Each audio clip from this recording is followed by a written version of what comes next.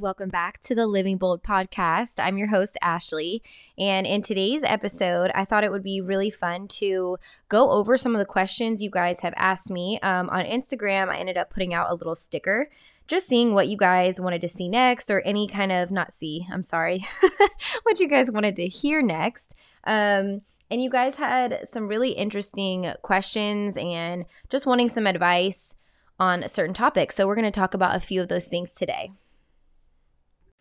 So I hope you guys are having an amazing Monday. And really quick, before we dive in, if you guys are new here, I would appreciate it so much if you would subscribe, and do not forget to rate the podcast. It does help us so much. And share this episode with a friend if you think that it would help them. And let's go ahead and jump into today's episode. Okay, we're going to start with this first question. It was honestly one of my favorites, and this is from Pam. Well, it's 000 Pam 00. So Pam's asking me how to keep your inner peace and not allow the outside world to trigger you. I love you. I love you too, Pam. Thank you so much for listening to the podcast. Okay, so I love this on so many levels. Not only is it obviously what I talk about all the time, inner peace, but I think it's something that's really important in life to grasp as early on as you possibly can. Now,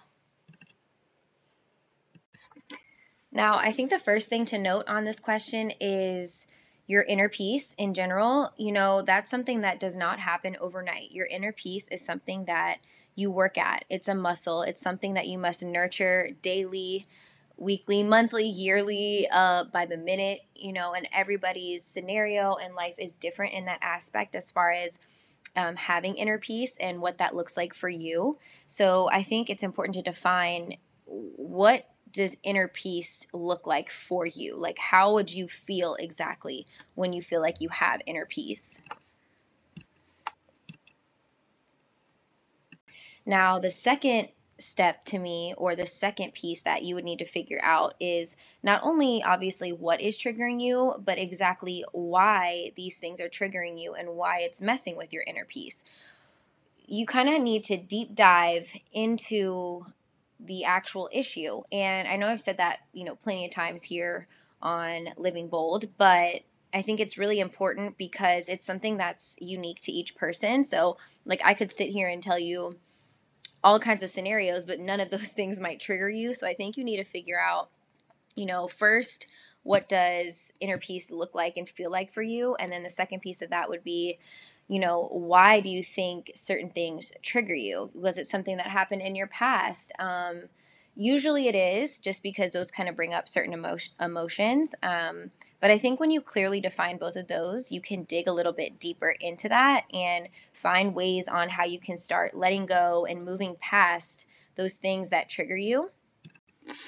This is something small that you can do. Now, I don't exactly know your situation, but let's say it's something where you're just not feeling good about yourself, or you're not feeling worthy. Every time that you feel either attacked by your own thoughts, or maybe you're scrolling through Instagram and you saw something that just kind of made you feel a little bit insecure, what I like to do is replace that one thought with 5 positive thoughts that I love about myself, or 5 grateful thoughts that I'm having, or 5 things that I'm grateful for in that day. And it usually can pull me out of that quick negative thought that I had pretty quickly. Now, that's just kind of something small that you can do, but you can kind of escalate that and put it on a larger scale depending on exactly, what's triggering you or what is going on. And to be quite honest with you guys, I mean, inner peace is not something you just wake up one day and you have inner peace. It's kind of like what I mentioned before. It's a muscle. You have to create these habits to where you can find your own inner peace, whatever that means for you, and you have to exercise it daily. It's not just something that's going to happen, overnight. Another thing that I would do, if you don't already do this, is to create a morning routine for yourself. And you guys know I am huge on routines and morning routines. Not saying that every routine has to be the same constantly. I'm always switching mine up, but I think it's important to find a routine that really works for you, because that can make or break your day. It can make or break your confidence for the day. So make sure you're doing things like positive affirmations, or doing something every morning for yourself that makes you feel grounded in the day. Okay, we're going to move on to the next question. The next question says, how to deal with a friend that ghosted you for no reason.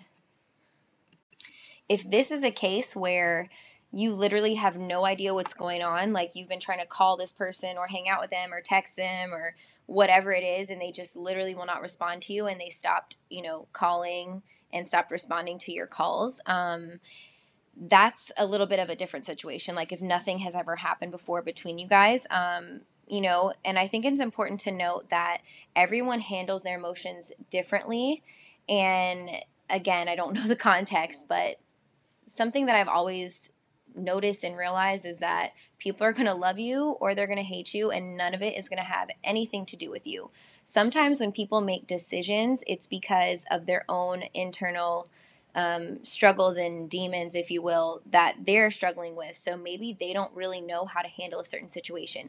Maybe something hurt their feelings that you did not mean to do intentionally, and they don't know how to handle it. So they're not speaking to you because of it, because they don't know how to either communicate effectively with you or whatever the case may be.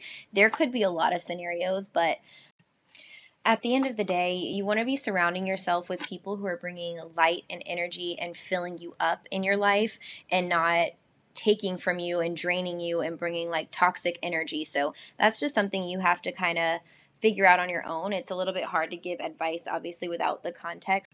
I do believe that sometimes we do not get closure in life, and I think it takes a strong person and a very self aware person to just kind of realize, well, moving forward, this is who I want to surround myself with, and you need to just let go of that toxicity. Okay, and we're going to move on to the last question. And I really like this one because this is something a few years ago I started reading more into. And the question is how to set boundaries with families and friends in adulthood. Before I say anything, there is a great book that I read quite a few years ago. I actually didn't necessarily read it, but I listened to it on Audible, which you guys know I'm like such an Audible fan. That's where I listen to or read, quote unquote, all of my books. And I just love it because I can like listen in the car, I can listen while I'm getting ready.